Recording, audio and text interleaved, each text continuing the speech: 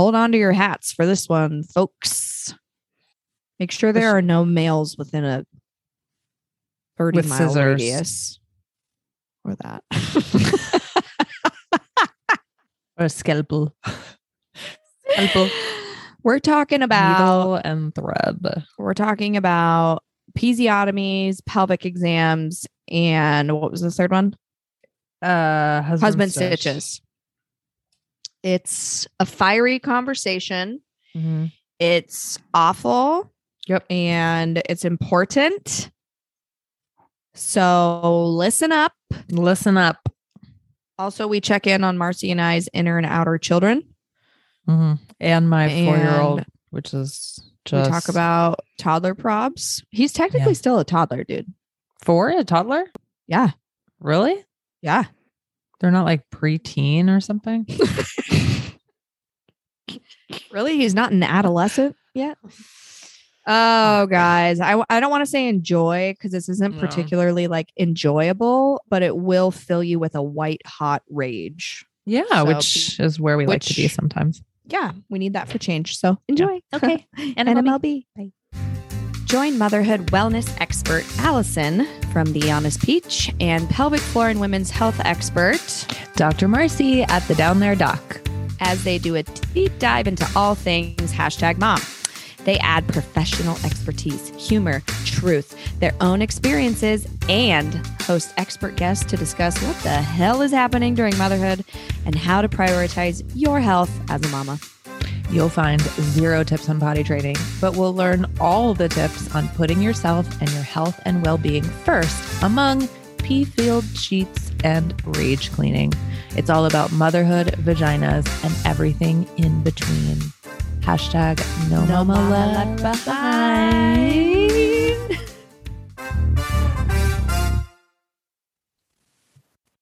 What you eating, Marcy? Leftovers. Are you still eating Thanksgiving leftovers? Yes. But we had it late because Brent was gone. So okay. We did it on Sunday. You did like a second Thanksgiving? Yeah.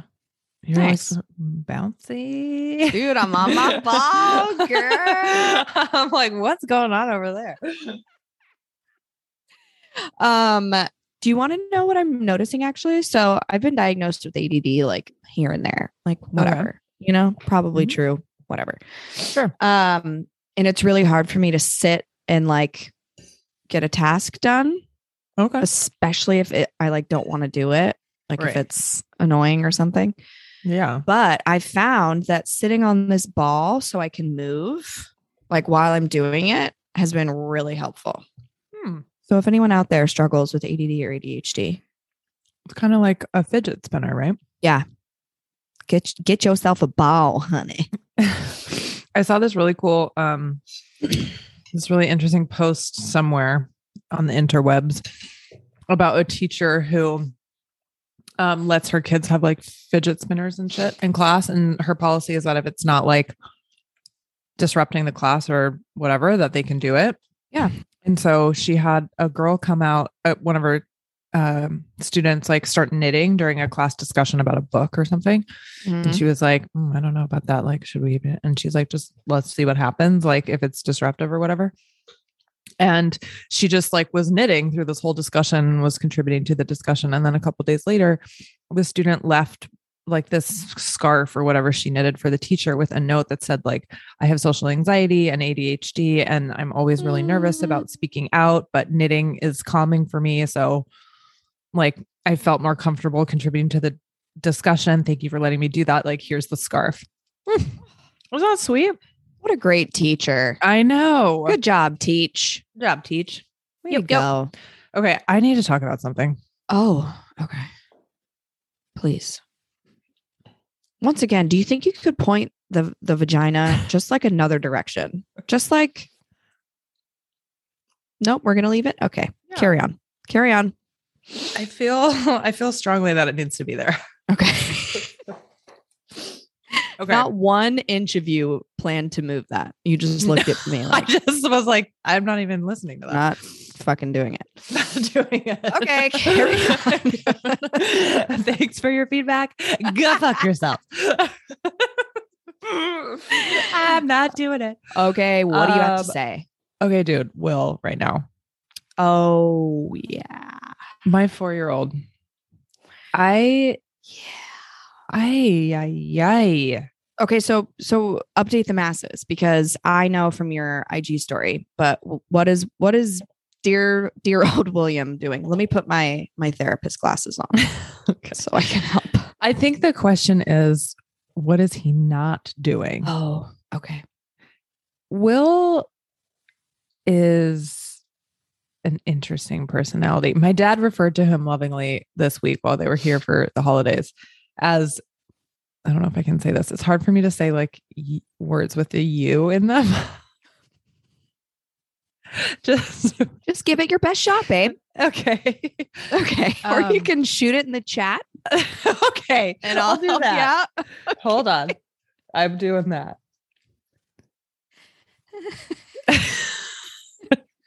Also, this is a podcast about phonics.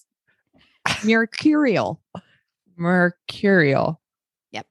Yeah. Mercurial. Okay. Yes. Mercurial. Yeah. Yeah, So like so that, up and down. yes. Yeah. So Will does not have a lukewarm setting. No. He either is cold as ice or scalding hot. Yeah. And his unique skill at the lovely age of 4 is that he's able to flip between those two at a moment's notice. Yeah. Yeah. Lightning speed. Yeah. With no prior warning. So it's always like, it's like Jekyll and Hyde, you know, like who is going to wake up today and what's going to happen. And so he's gone to bed the last like 2 nights in a row, cried himself to sleep without dinner. Cause like he just he's just like losing his mind over everything. And we're like, okay, you know, we love you. We're here from you. You cannot scream at the table and throw your food and upend your plate and like crumple the bread and rip paper up. Like you can't act like that. You can be upset and you can go in your room and we love you and we're here for you, but you can't disrupt the family while we're trying to eat. Like those are your choices. You can choose what you want to do.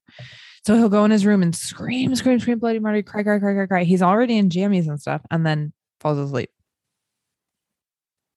Wow. I know. And it's happened like 2 nights in a row that he's done that. I mean, he does it every fucking day, but I mean, to the point where he's not eating, you know what I mean? Like he just goes to sleep. And Will's never been like a big eater. Hence my postpartum situation. But like, like he just eats when he wants and what he wants and he doesn't fucking care. But like, the screaming and the being upset and the everything is no and no, it's not. And I don't want this. And I'm hungry. Okay. What would you like? You pick. Okay. I'm picking apple. I hate apples. You pick. Okay. Goldfish. No goldfish. Like it sounds ridiculous saying it out loud, but like it's fucking constant. And it's with, God. It's with everything. Imagine how that drives you fucking batty, dude. It's with everything. And like laying on the floor and whining and screaming. And like poor Jonathan is just like, what the fuck is happening? Like, it's just, oh my God. I don't know what to do. So like, what the fuck? Is this just 4? I mean, I don't remember Jonathan being like this at 4. Also 2 totally separate people, but I mean, Jesus, Lord have mercy. Like, did you run through the checklist? Like, has anything changed? Yeah. Has he like, you know, and nothing, everything is just same copacetic. It's all good. All good. Like, yes. I mean, obviously it's worse at night, but he does it during the middle of the day fucking too. So it's like, I know it's not when he's just only exhausted. Yeah. You looked into the Big Little Feelings courses or anything like of that nature? Yeah. Uh-oh. What are your thoughts? No, I mean, I just like, I can't fucking deal with something else. I mean, like, you know, and he wakes up in the morning, like perfectly fine. Yeah. Mommy, I love you so much. And then sometimes he'll just walk out of his room after he's calmed down and he'll be like, Mommy, I love you. I'm so sorry. I'm going to listen to you all the time now. Oh, Like he's like, yeah, he can't regulate right no, now. he cannot regulate. It's just like, but then he is He like, this hasn't is so taken a nap in a sweet. while, right? No, he gave up naps at the start of the pandemic. Do you have quiet time or do they have quiet time at his preschool wherever he goes? Yeah.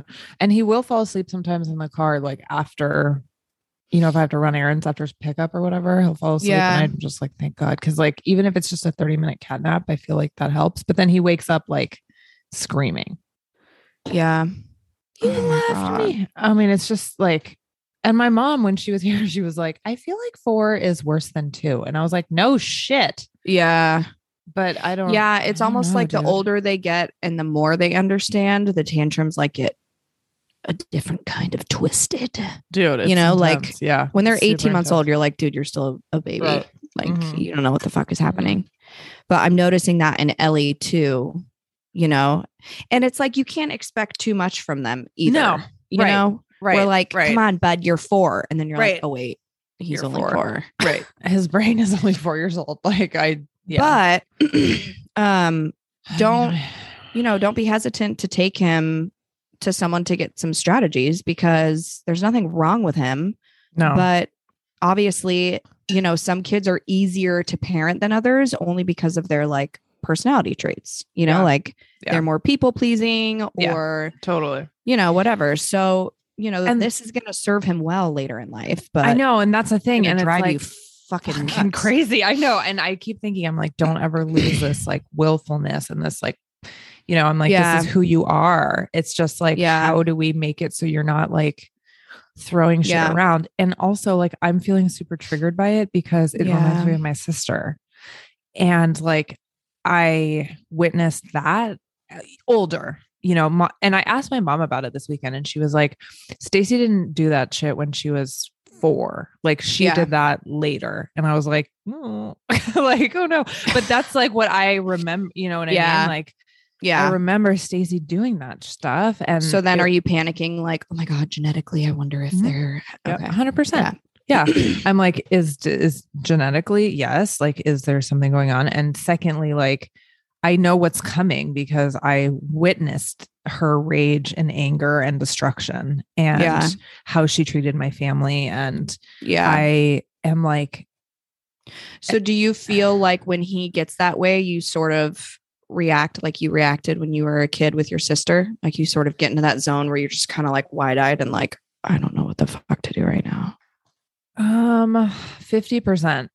I mean, most of the time, like I just try to talk him through it because and just hug him through it and say like, I love you and I'm here and we can't be destructive and it's okay to feel angry and, blah, blah, blah. But like, and sometimes it works and sometimes it doesn't, but I mean, I'm trying not to invalidate it, but at the same time, like have boundaries. Like you can't fucking throw your food across the goddamn floor because you don't like this morning with the cinnamon. We'll be done after I say this. That's okay. This morning, we had cinnamon raisin English muffins, delicious. And he wanted it with butter. So put butter on it, but then the butter melted. So he couldn't see the butter. So then he was like pissed off that there was no butter. And I was like, there's fucking butter on it. And he's like, it's gone. And I'm like, no, it's not. And he's like, more butter. I'm like, no, like that's enough butter. Yeah. I can't hold it. Do you want me to put it in a sandwich? I hate sandwiches. Do you want me to fold it up? No. And then he like flipped the plate over and like the food goes everywhere. And I'm like, okay, well, I guess you're not fucking eating it. Yeah. I'm not going to make you more because like, you're like, I'm just catering to it, and then he like picked it up and ate it.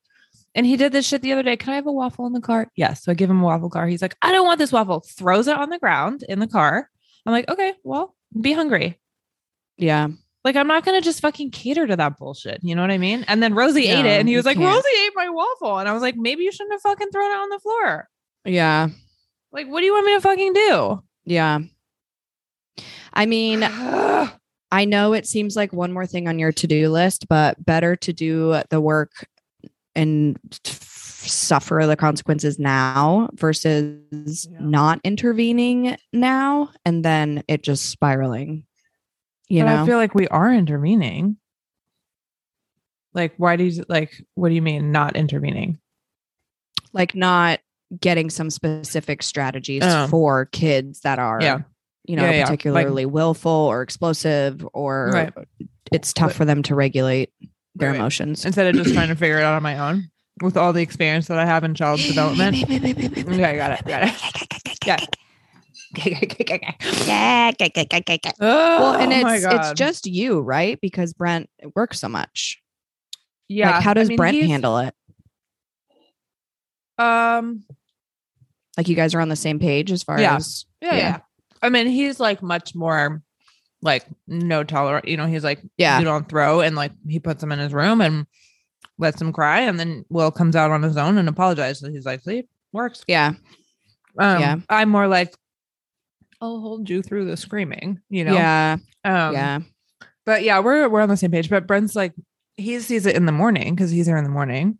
Yeah. And then he comes, home for dinner, and he sees it at dinner. But like, I get morning, before school, after school. Yeah. Up until dinner, bedtime, bath. And then Will's out of school next week for fucking until the middle of January. So now I have it. Yeah. Why don't you try instituting a quiet time? Yeah. I mean, yes. At home. Yes. And I have like the feelings corner, and I have like, all that shit. Keep us posted, moms. If you have had any experience with that, send us your tips. Help to No Mama Left Behind the podcast at gmail.com. And reply to my stories on Instagram because I am posting it constantly. Dude. Yeah. I mean, mom team assemble. I'm going to activate the bat lane. Anyway, that's what's happening with me and my children. How are you? What the fuck is going on over there? I'm good. Let's see. My in-laws have been here for a couple weeks because of Thanksgiving. Mm-hmm. Sean got promoted to major. Yeah, that's right. Will you please talk about my joke that failed miserably? So Marcy texted me ground control to Major Sean. And I thought she was just like being, like, get it? Like, he's in the Air Force, like ground control, Major Sean, and I was like, yep, that's funny. And didn't even respond. Not even like a thumbs up or a ha or an LOL. I got nothing. And then apparently it's a song lyric, and it was another one of those moments where Marcy gets mad at me because I don't know what she's talking about. Mm-hmm. And well, it's really because it makes me feel old. No, that's I know. Why. Yeah. She's triggered ground control to Major Tom, David Bowie. I don't know, guys. If you're, ground if you know, to Major Tom. That was beautiful. Thank you. Wow. Countdowns and also, I've had a cold for 2 weeks. Oh. Other than that, I mean, I'm just like trucking along. Yeah. I feel like, Ellie's been here with Nana, obviously, during the day, which is nice because we save money on childcare, but it's just so hard to work while she's here. Like, I can't go down and get a glass of water without like, Mommy, yeah. Are done working? I'm like, no. You have to text your mother-in-law. Yeah. I know. And be like, I'm coming down for lunch. Please take Ellie outside and blindfold her and put on her headphones. Well, that's the thing, though. It's been fucking 35 degrees during the day. Like, winter has hit Ohio, and I'm getting worried. But yeah, can you put a heat? Sorry, no. God, Marcy. Okay, what? Can you put a heater in your Zendan out there? Heater in your Zendan. Oh, no. Outside? No. The screen, like, if they're just like little mosquito nets, it wouldn't actually it's not hold like in heat. Tent. Yeah. No. Oh my God. If it was, I would for sure be out there. But I do have a heater inside this room, this Zendan, because my house is old. Yeah. It's cold. Old and cold. My favorite types of houses. Old and cold. My office is really cold too. It like doesn't get. Yeah, so I have a little space heater too under my desk. We're so cute. What's so cute? Okay. It's time. Inner and outer child. Okay. We need to record a little jingle. for it. Our segment called Inner and Outer Child. If you guys aren't privy to this, we are talking about Marcy's inner child as she ventures into therapy for the first time, right? I mean, I've dabbled. Okay. But this is the first time that you've actually like. Yeah. Your nails look good. P.S. Thank you. It's like mauve-y. They're finally healed from hand, foot, mouth. Yeah. I'm going to do bright red next time I go because I have to go to a Christmas party next week and I'm going to wear a black dress. So I'm going to do a red lip and I'm going to do bright red. How do you feel about that? I love that for you. Very Scarlett Johansson. Mm-hmm. Tangent. Yes. Inner and outer child. Sorry. Do you want to go first? Inner child, Marcy? Yeah. Okay. So what's going on with the therapy, with the things? I have therapy tomorrow. Okay. I go once a week. Yep. So 4 a month. And I'm thinking I might want to switch up to another therapist. How are you feeling about that? I feel okay about it, except I have to like rate her before I can switch and she sees it. But there is an option that I can click that says like, just want to try something new. Like I can still give like 4 stars or whatever, and then try something new.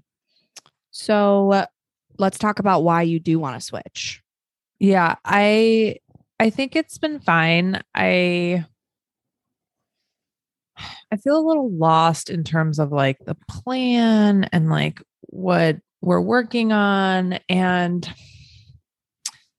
what I told you was that like she talks a lot about herself. Yeah. And not in like a like relatable way. I don't know. Yeah. I don't really know how to describe it, but I'm like, I don't want to. And you find yourself being like, oh, wow, that's crazy. And like validating like her life. Yeah. Yeah. So when you told me that, I said switch because the plan thing, you know, and like you don't really know where you're going in therapy and all that stuff, that can be discussed. Right. Right. Sure. And I always tell my clients, I'm like, listen, this is a process for both of us. We're in this together. So tell me if something isn't working, whatever. But things like that, things like her personality, things like that really bother you, that are like really strange. Like maybe she talks weird or like she smells like, you know, I mean, obviously you're not in person, but anything like that, that really isn't changeable and is like you can't just like, you talk about your family a lot or you're like mom a lot, like, because then that it would just be weird. Yeah. Agreed. So I think you should change. Okay. It's up to you on whether you want to provide feedback, because I think some therapists, like I would appreciate that. You would, right? I would too. 100%. Like I don't take anything personally, you know? Yeah, I would in that standpoint. And who knows what's going on? Like maybe she's not normally like that, but maybe she's stressed and she needs to do her own shit. And so then she could be like, oh, this is getting into my work. Interesting. I need to check myself, you know, whatever. But if you're just not into it, then you can just say we're not a good fit. Because that's also not a lie. Right.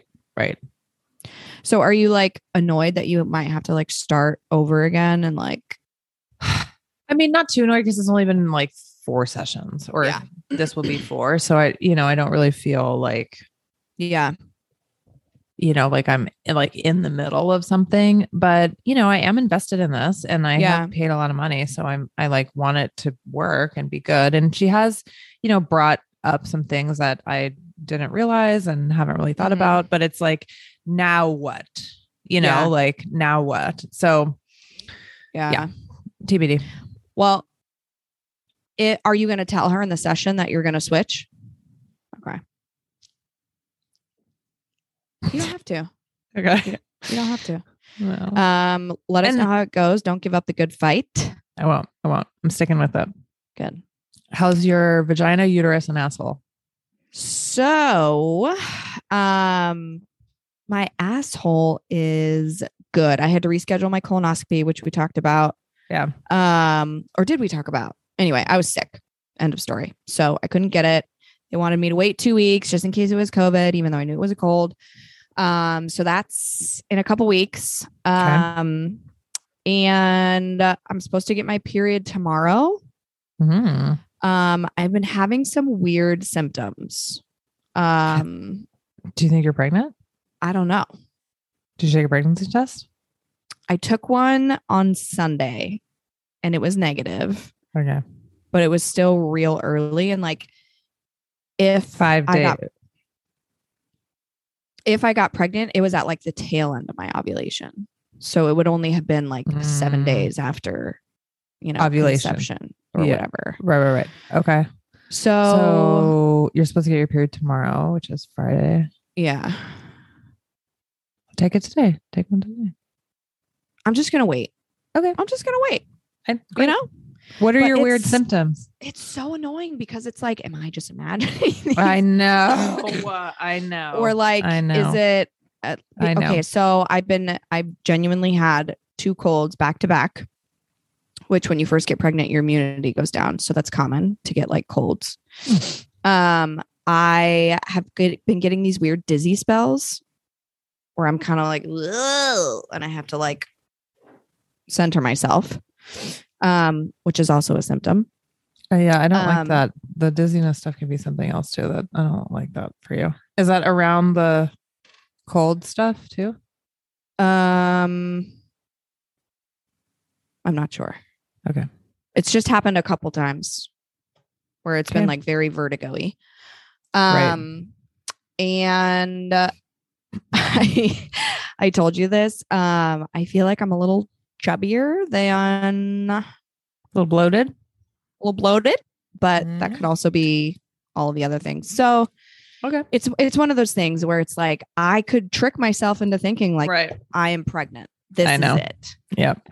But it could also be a host of other things. So I remember one time when I was trying to get pregnant before IVF, and I was like tracking and timing and taking tests and all the things. And I got my period and I was like in such denial that it was my period. I was like, oh, this is implantation bleeding.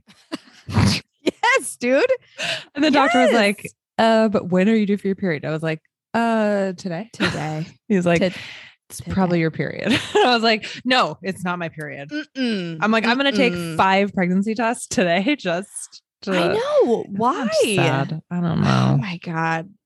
And Sean's like, dude, just wait until your period. And I'm like, you don't know what it's like to maybe have a person inside of you. Right. Like, I want to know. Yeah. The second that I can know. So, but we haven't really like tried. You know? Yeah. The goalie has just been out, and like if it happens, it happens. But you did have sex around the time that you possibly could have been ovulating. Okay. So we'll see. I'm surprised you haven't taken a test. I would have already taken like 2 this morning. Should we pause and I'll go take one right now? I mean, should we? That's up to you. We can always edit it out. No, that's fine. Honestly, the only thing I'm annoyed of is like wasting money, dude. Like, I know pregnancy tests are expensive. I know. Do it tomorrow. Okay. Your face.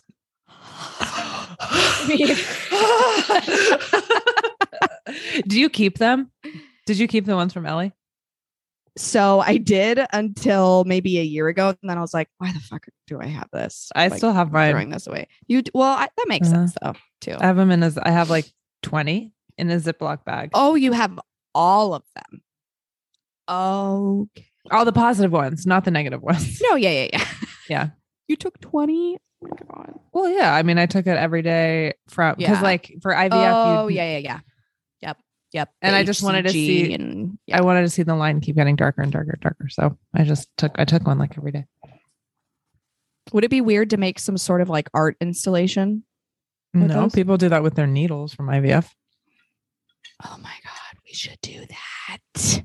They're so gross though. Not the needles. My 7-year-old pregnancy. Are they like brown? Yeah. Ew. Yeah, I'll show you. They're in a Ziploc baggie in my underwear drawer. Huh?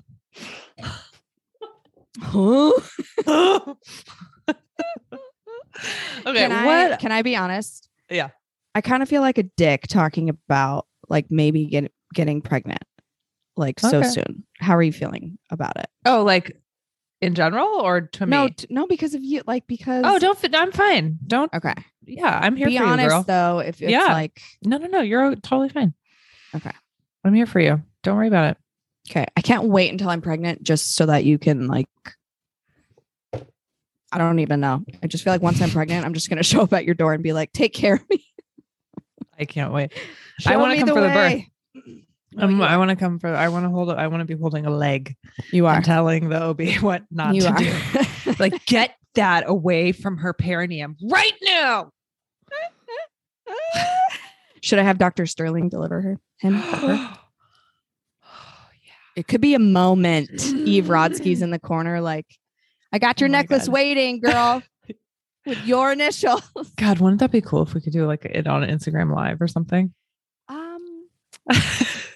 Let me let that one marinate. I don't know. Yeah, I don't know about that. Back to that. Speaking of perineums, yeah, what the fuck are we talking about today? We are talking about Marcy's jam. Jam. We're talking about ripping or cutting perineums. Hubbly. We're talking about the dreaded husband stitch. Yeah. And we're going to talk a little bit about pelvic exams. Yes. We are going to talk about that. We're talking about the vagine mostly. So take it away, Mars. Where should we begin? I want to first start the conversation about episiotomies, kind of the history of episiotomies, what they are, why they're performed, and kind of what the current literature evidence says about episiotomies versus tearing. And spontaneous tearing, right? Spontaneous tearing. Yep. Okay. And then I want to talk about like healing and recovery, and then the horrifying practice of the husband stitch or the daddy stitch. I'm really interested to know if it still occurs. So I'm excited. 100% still occurs. 100%. In fact, I have a TikTok video that has over 1 million views about this very topic. My TikTok is the down there doc. Let me pull it up. Hi. 1.1 million views. And the comments on it are people saying like, I had this, I didn't know it. I had this, I didn't know it. I had sex, painful sex for years. My nurses have been on there saying that like they were witness doctors doing it, female doctors, male doctors, husbands asking doctors for the husband stitch. Oh my God. I know. Fucking barbaric. Yes, it is 100% barbaric. Yeah. It's like genital mutilation. Yes. Which I have also seen in my practice. Women have come to me after FGM and then having babies and oh boy. All right. Really tough. Okay. So what do you know about episiotomies? Do you know what they are, Allison? I do, I think. Okay. All right. So episiotomies, from what I understand, are performed when necessary. If there's like a complication where the baby's like head or shoulders or something are too big. And so they cut the perineum to make room for the babe to come out. Correct. So an episiotomy is a surgery. It's a surgical incision. Maneuver. Maneuver. The surgical incision that initially was thought to be performed to prevent trauma and damage. Okay. So in the 1920s, doctors started doing this routinely, which means that like everybody that was having a baby would have an episiotomy. And an episiotomy is a midline incision, basically from the bottom of the vagina. So like the taintal region, like perineum, straight down midline to like the anal opening. Okay. And does it connect to the anal opening? So it's just like one big, or does it like stop right before the anus? Yeah. So the way that the anatomy is that the superficial muscles of the pelvic floor all attach in the perineum. It's called the perineal body. Okay. And part of the external anal sphincter, like that muscle around the external anal sphincter, is continuous with the perineal body. So an episiotomy would not like go through into the anal mucosa, like into the rectum, but it would go through those muscles that are continuous with like the sphincter. Okay. Does that make sense? But it didn't go all the way through. It wasn't like what we call like a fistula or like there would be no septum, you know? Yeah. So the whole point of this, like back in the 1920s, was that the physicians thought that if they prophylactically did an episiotomy, that it would prevent severe tearing, like a grade 3 or grade 4 tear, which goes into the anal mucosa. Okay. Yeah. They also thought that like one single kind of neat incision would be easier to repair and that it would heal better than a tear, like a spontaneous tear that might be quote unquote jagged or asymmetrical. Yeah. Okay. So and there was intentions. Well, depending on what studies you look at, there was no evidence to support this practice. And some studies and historians say that some historians, sorry, scholars may. I had to. There you go. It's been lost in translation. Yeah. Some say that this is kind of like the start of, well, not the start, but, you know, back in the 1920s, you know, like patriarchy was that it was easier and quicker for physicians to deliver the baby because they wouldn't, like natural deliveries, like baby comes out, right? Pushes in the perineum stretches with a contraction, baby's head goes back up, you know, baby comes out a little bit more. And like, as we know, sometimes that can take a long time. And so sometimes like the physicians didn't want to be there. Wanted to go to the gentleman's club after Correct. work. Yeah. There were no female OBs at that point. I'm going to go ahead and venture to guess in the 1920s. Yeah, I don't know the rates on that, but I would suspect that the women in medicine in the 1920s probably were few and far between. Yeah. So they would like make this incision and basically like deliver the baby.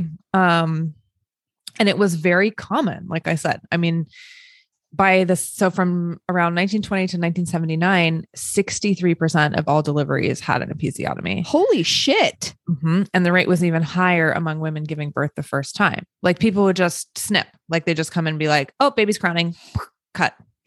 But what started to happen, or what I guess has always happened, is that episiotomies actually sometimes can do more harm than good because one, it doesn't prevent severe tears.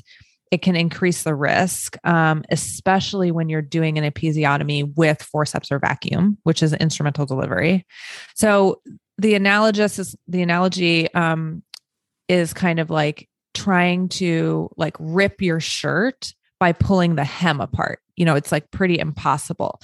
But if I make a little nick in the hem, like just a little put, and you do that again, you'll be able to rip it all the way open. Okay. So there's really no evidence to support that episiotomies heal better than natural tears. And what we start to see in women who have episiotomies are a lot more long-term problems: fecal incontinence, chronic pain, sexual dysfunction that lasts for years, scar tissue buildup after many deliveries. You know, it's way more complicated to heal, generally speaking, from an episiotomy than it would be from a spontaneous tear that's not as severe as an episiotomy. And also, this might be wrong, but like, I feel like a spontaneous tear would probably be easier to repair because it's like following whatever your tissue wants to do, as opposed to like a straight, right. Nothing in our body is like a right angle. You know, like, right. Yep. That could be wrong, but that's just, that's exactly right. And it's like, it's physics, right? It's like what happens when we tear is that the tissue blanches. It turns like white, you know, from stress and force, and then you'll have a tear. And what happens sometimes is that it's a superficial tear that might not even go into any muscular structures. Yeah. And oftentimes a tear is unilateral versus midline. So it's not going through that entire perineal body where all the muscles connect.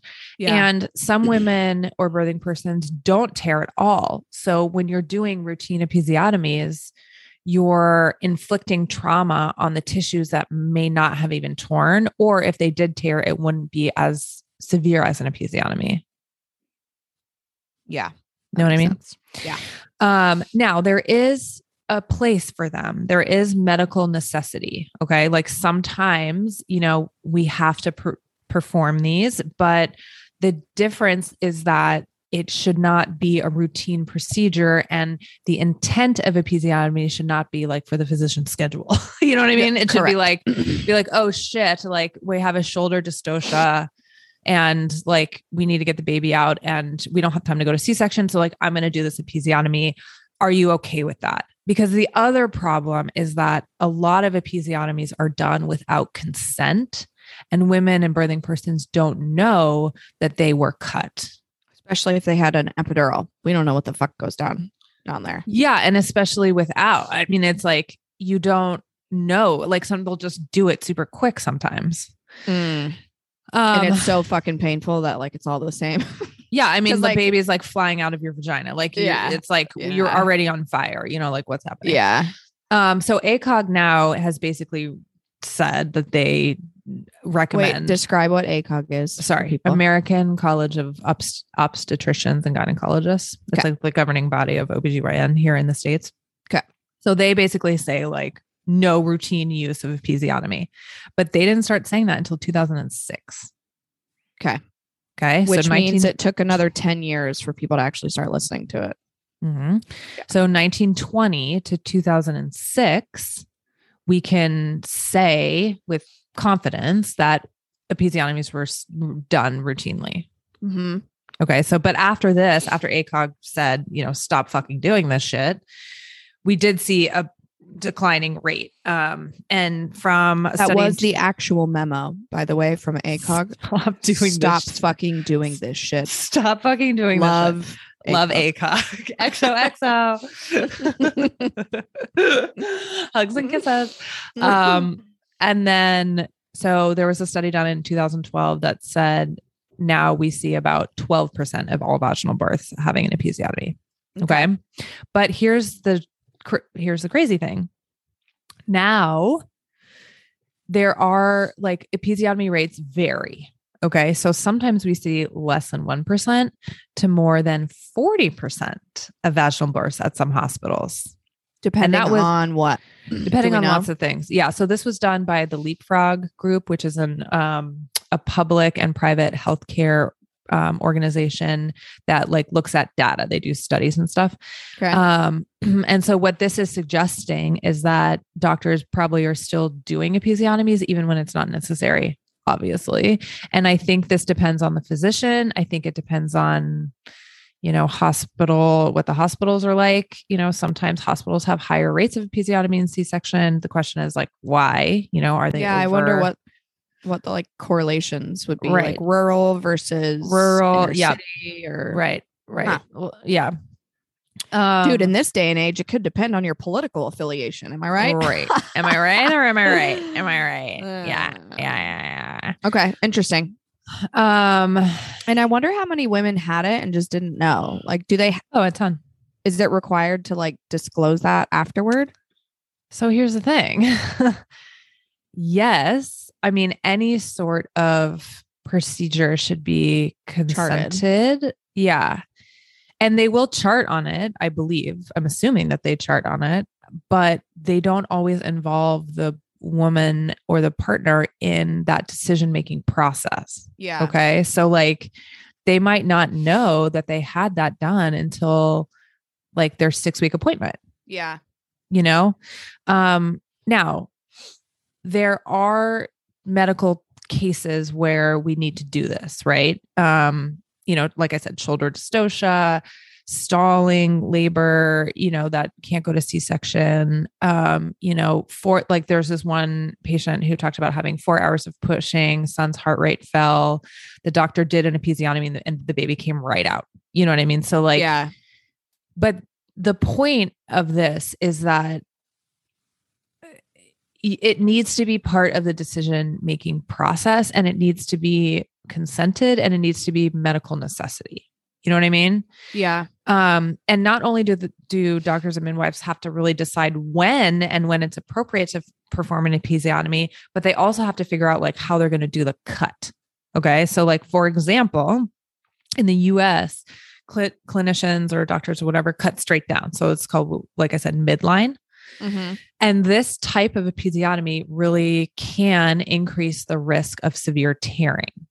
Okay. Okay. So you can also do a mediolateral episiotomy, which is off to the side. And I feel like that's how I spontaneously teared. Same. It was like a little bit to the side. Same. Yeah. Yep. Same. Sorry, I just burped. And some research suggests that a mediolateral episiotomy maybe protects against more significant tears that would go into the anus, like a 3BC or a 4 tear. But the evidence is kind of mixed. It's all over the place. Mediolateral episiotomies also kind of have this reputation for being a little bit more difficult to repair and more painful as they heal, which is interesting to me, but there's not a ton of scientific literature to support that. And anecdotally, I have never seen a mediolateral episiotomy. I've seen mediolateral tearing, but all of the episiotomies that I've seen have been midline. Okay. Just anecdotally. So anyway. Yeah. So, interesting. Yeah. Yeah. So what does that mean for our moms? Like, what advice would you give them? Like, I feel like this should be a discussion before you're in the delivery room, because 100%. How do you have the fucking, like, you don't know what the hell's going on? No, you don't. No, you don't. So here's the deal. So for example, this is why we need to have these conversations ahead of time, because the rates are varying all over the fucking place. So like in LA, for example, which is a huge city, a metropolitan area, tons of resources. We have one hospital in LA who has a 0.5% of an episiotomy rate, which is like nothing. And then another one is 47%. So that's like bizarre. What it's like the fuck? The culture of each hospital. Yeah. And then we also see rates varying through providers. Okay. So a really kind of interesting study, which makes complete sense to me, is that the longer an OB has been practicing, the higher the episiotomy rate, of course. This same study also said that women so avoid old white doctors. men. No, just kidding. There are some good white men doctors out there. Yeah. This study also said that women are more likely to get an episiotomy if someone other than their primary doctor did the delivery. Okay. Which is interesting too. And then of course, what I talked about earlier was that some providers do it out of impatience, you know, which then you're just basically condemning birthing persons and women to having this procedure who might have had a lesser tear or no tear at all if left to their own, you know, devices. Yeah. So there are lots of cases where episiotomies are done without consent and without knowledge. You know, never asked if it was okay, no warning. And it's not unusual. I mean, this study, I have this on my sticky note. There was, they talked to about 2,400 new mothers, so over 2,000 new moms who gave births in hospitals in the US, and 59% had an episiotomy, were not involved in the decision-making process. Yeah. Almost 60%. Yeah. Well, and I think a lot of times too, you know, women go into labor and delivery with, you know, a doctor that they trust, and they're like, right. I, you know, do what you have to do type of thing. And so then, you know, but the doctor should still say, thank you, I'm glad you trust me, but just so you know, I'm going to keep you abreast. Yeah, exactly. What I'm going to do before I do it. Because there is an argument about, like, you know, when episiotomies are performed, hopefully nowadays, that they're done in an emergency situation, right? Like medical necessity. And so like, yes, time is of the essence, but in that type of emergency situation, you can still say 100%. I'm going to do this. That's just literally all you have to say. Right. Like, is, honey, the baby is in distress. I'm going to need to do an episiotomy like we talked about. Okay. Right. That's it. Right. Yeah. And I do think, like, to the point that you were saying too about questions and things to talk about to your providers before, is that, this is part of my birthing course. Like, I have a handout on questions to ask your provider. And it's basically like, what are your episiotomy rates? What are the hospital episiotomy rates? When do you do an episiotomy? It's like all these things to ask, so and can create a plan with your provider ahead of time. Like, if you're not delivering me, what are your partner's episiotomies rates? Like, all of these things, so you just know what is going to happen. Yeah. So I think that's interesting. Yeah, I just think it's so important. But well, it's good to be educated on what to say and what to ask. Moms, if you had an episiotomy that you consented to or not, please send us your birth stories. No Mama Left Behind the podcast at Gmail. Let's move on to the dreaded husband stitch, shall we? Marcy, do you know what my new favorite afternoon pick-me-up is? I do not. I insist that you tell me. Sound. Oh. Sound is a sparkling water beverage with tea and botanicals. Right now I'm drinking grapefruit lavender ginger tea. Like, what? Okay. So good. With 0 artificial sweeteners, no sugar, and is completely organic. So I feel really great drinking it. Oh my God. I know. I love it too. In fact, my husband and I actually fought over who got the last can out of the fridge. I like it in the afternoon with my lunch because I enjoy some bubbles and I feel hydrated and so good after I have it. And it's so much better than those like artificial, yucky, natural flavoring because they use real extracts. Imagine that. Real fruit. So good. Moms, it's our new favorite beverage. We have it every time we record. Some have caffeine in it, which is nice. Some don't. So it's truly perfect for everyone and any time of day. Try it. We know you're going to love it. Use code NMLB20 at www.drinksound.com for 20% off. Again, that is code NMLB20 at drinksound.com for 20% off. See you on the other side. NMLB. Horrifying. Let's stay in this general area. Yes. Of the body. Yeah. And talk about, so let me say what I think it is first. This is probably like more of the general public's view. I have heard the husband stitch. I sort of see like in my head, it's like 1960, they're all smoking and like she just had the baby and they're like, yeah, we're going to sew her up. And the husband's like, could you pop another one in there for me, Jim? Right. You know, like just one Right. more stitch to make the vaginal opening smaller so that sex feels better, which doesn't even fucking make sense because that's only the opening for the husband. Yeah. The partner. So do you think that this is like an urban legend? No. Okay. No. Yeah. I know it's real. That's how I imagine it was like it used to be. Yep. You know? Yep. Yes. So yeah, take it away. Yeah. So this is a horrifying practice.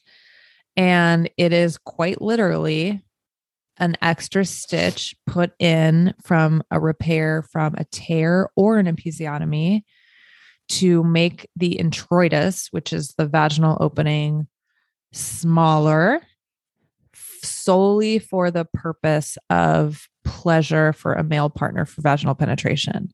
And oftentimes when the husband stitch or daddy stitch or midwife stitch is performed, it's performed obviously without consent. And 2, they put that extra stitch in and it makes the opening smaller than it was prior to baby. So it's like fucking up her normal anatomy. Yeah. So here's an example. There's this great article. There's a couple of really great articles, and I'm taking this one example from an article on Healthline. We're going to include these in the podcast description, by the way. So if you guys are interested, head to the description. Yes. So this article from Healthline talks about it. So this is what somebody's doctor said to her husband. Okay. Right after she gave birth to her daughter in 2005. Okay. 2005. This is what the doctor said to the husband. Are you ready? Yeah, let's go ahead and add in another stitch so we can make sure this is nice and tight.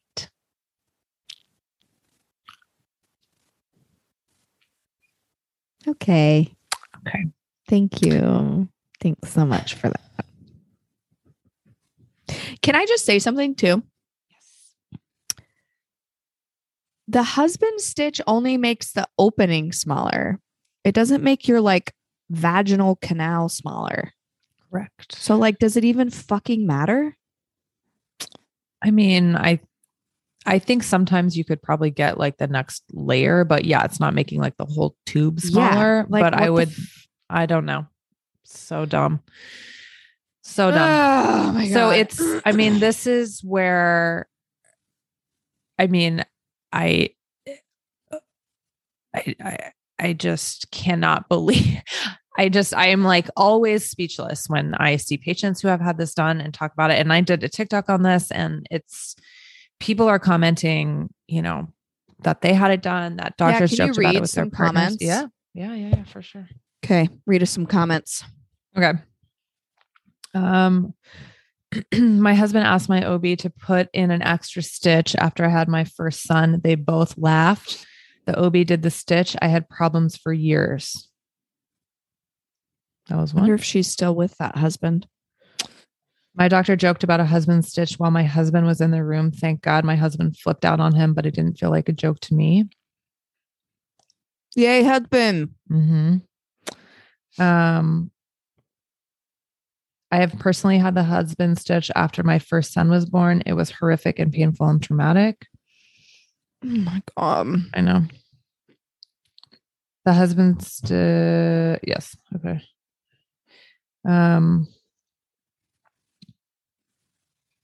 That doctor should have his license taken away. My ex-husband tried to get the doctor to do that after I had twins.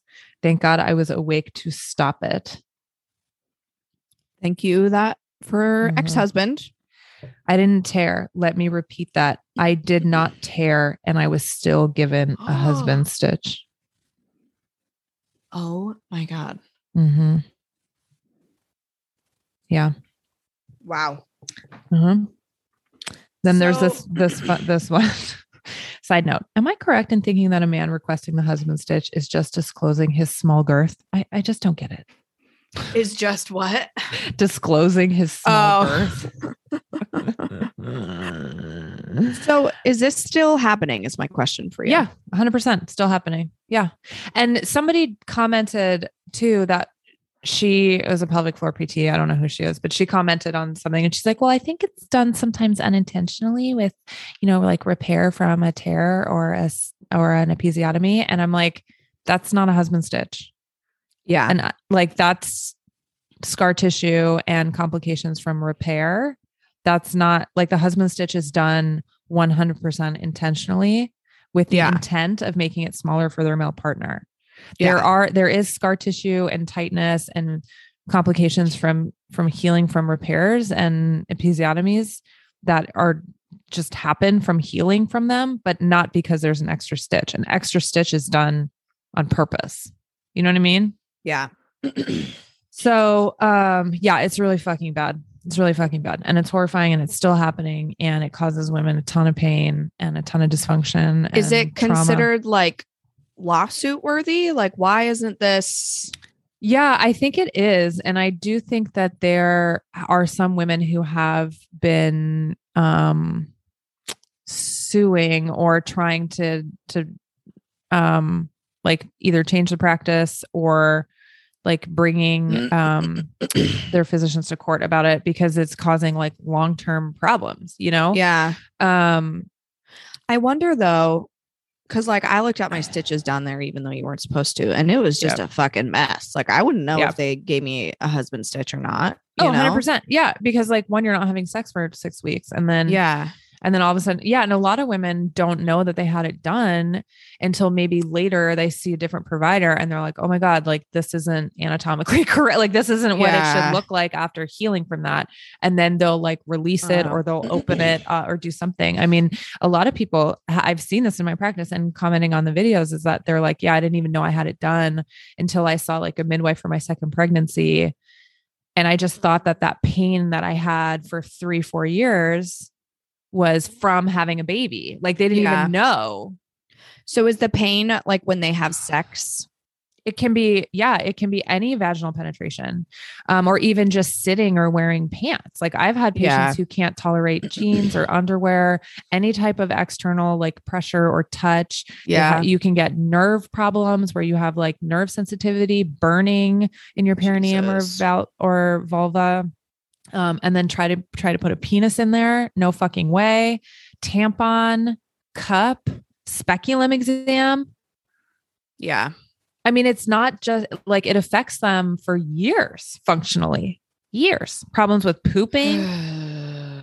I mean, it's a fucking mess.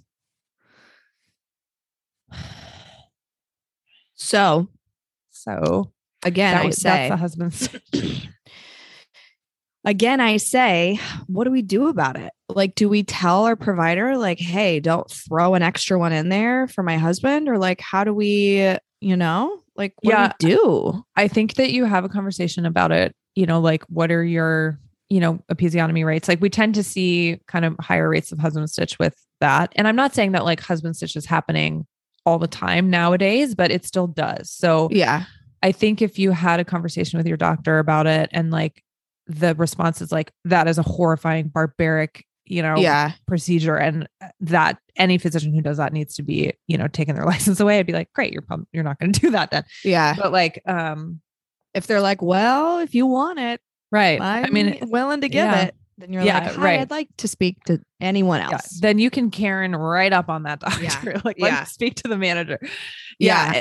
For sure. 100%. And I think having doulas and having people in the birth room who are advocating for you and like just keeping an eye out, like maybe you live in a community where there's only one person to deliver babies, or there's like there's like one OB and there's one like family practice person, and like get somebody in the delivery room or talk to the nurse and be like, I don't want these things done, keep an eye out. Like I just had a baby. Like I can't, it's already like expecting women to be like solving all these fucking problems, like while you're still bleeding. It's like, get somebody's like your partner or doula or your mom or a nurse or somebody in there that's like looking out for your best interests. No, I think and it sucks because of course doulas aren't covered by insurance. But I'm either going to have you and or a doula in the room. Because yes, your partner can be there, but they don't know all of these things, So like if you have someone who's a birthing professional and can say, what are you about to do? What you doing there? What you doing down there? Right. And I think, a lot of moms and people, women specifically, have trouble advocating for themselves to doctors. I mean, Marcy, you've said that you feel that way even. And like, I feel that way. And we're very outspoken people. So I think a good way to approach it could just be, I heard about, I was listening to a podcast and I heard about this awful thing called the husband stitch. Like, is that something that you guys practice? Like, can we talk about episiotomies? Like, it just really scares me. Right. So it's not like blamey, like, do you do husband stitches? Right.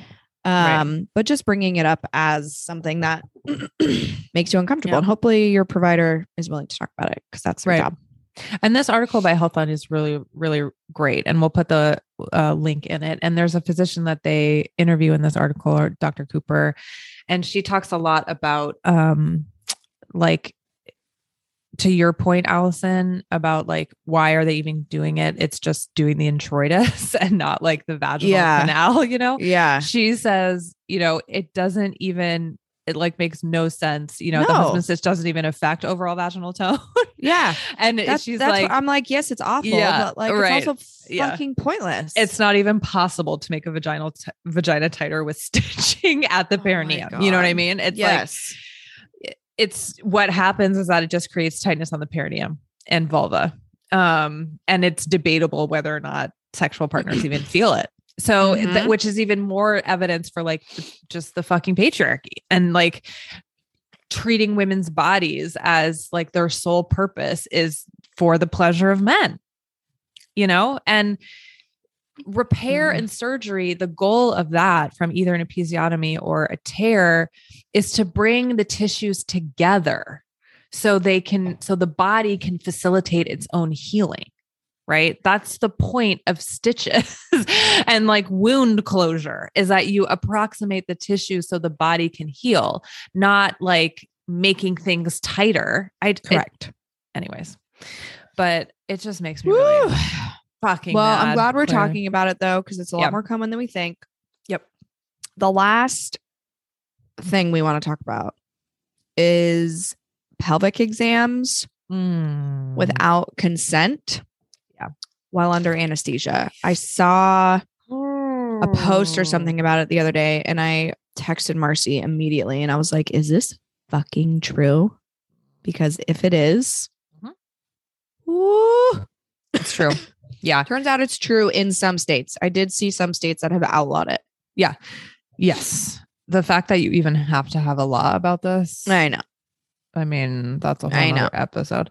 But yes. So there is a common practice for medical students, to practice pelvic exams, which is like a gynecological exam on anesthetized women. So women who are unconscious, under surgery, and not even surgery for gynecologic issues. Yeah. Like they could be under surgery for getting their appendix out. Yeah. Or knee surgery or and what people the fuck just start ever. Poking around in their fucking vagina. Oh my God. You have a group of students that come in, it's not consented, and they are practicing their pelvic exams on these women. And the most horrifying thing is that these students feel like they are entitled to do so and that it helps them with their training. And pretty fucking sure that I have had to have extensive years in training and vaginal exams and consent and draping and red flags and differential diagnosis and all the things when you're doing internal exams. And not once did I ever think that I needed to perform them on someone who was unconscious to get training.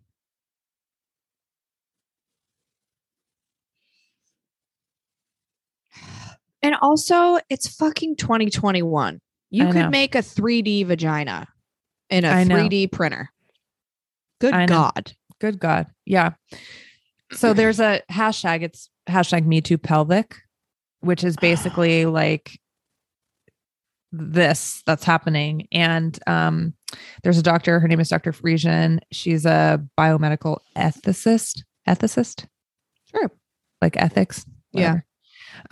She started to draw attention to this issue in 2018, basically. And she said that she heard narratives from students saying like, I can put my hand in this woman's vagina because it helps with my training. Like, I'm totally fine with it. And in one particular instance, I'll talk about this. There's a 33-year-old woman going in for surgery for her something abdominal. And she specifically told her doctor that she didn't want any students or residents. And she has a history of sexual abuse. Okay. Just FYI, sexual assault. Mm-hmm. And she woke up from surgery and the resident came in and said, oh, I noticed like you got your period. And she was like, what do you mean? And he's like, oh, I noticed it when I was doing your pap smear. And she was like, what are you talking about? And he's like, oh, we just saw in your chart that you were due for a pap smear. So we did a pap smear while you were under anesthesia. Oh my God. And she went into a full-on panic attack because she was like, I didn't ask for that. I have a history of sexual abuse. I had no control over the situation. I asked specifically that no students be around. What else happened? I just don't understand that. I just don't understand that. So this is happening a lot. There are some states that are banning this practice, and I understand the need for training, but there is no instance ever to do training on someone without their consent. Not one.